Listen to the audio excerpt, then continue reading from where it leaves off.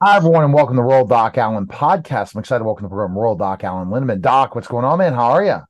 We're doing really well here, Neil, and you? Fantastic. In today's topic, uterine tightening during pregnancy. Can baby moving cause your uterus to tighten? Well, the short answer, Neil, is yes. What happens, though, in the last 6 weeks of pregnancy is that the baby gets bigger relatively to the amount of amniotic fluid. So, baby's movement is more palpable. Moms can feel it much better.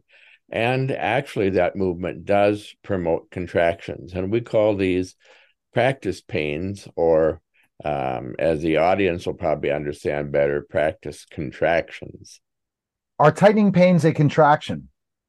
They certainly are, and they're really just the beginning of contractions, the beginning of a uterus that is more responsive to um, tightening. Does a tight belly mean labor is near? Well, yes and no. Certainly, tightening gets to be more common as pregnancy progresses.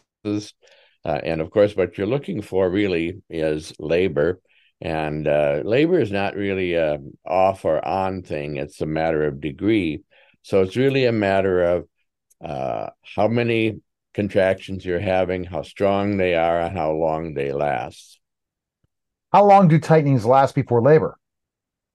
Well, I'd say tightenings can last for a month or so before real labor starts. But when real labor starts, you've got contractions about 60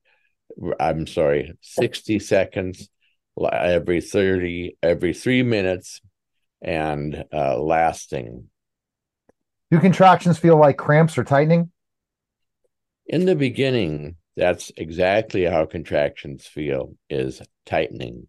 But eventually you'll get to the point where the contraction will be so strong that you can't even dent it with your finger or your thumb. All right, the best That's place. Yeah, yeah. Go ahead, Doc. that's labor. Thanks, Neil. All right. The best place to go is royaldocallen.com, safepregnancy.com, and pick up Pregnancy Your Way today. Available now on Amazon. Appreciate it, Doc. Thanks, Neil. All right. That was the Royal Doc Allen podcast, guys. Take care.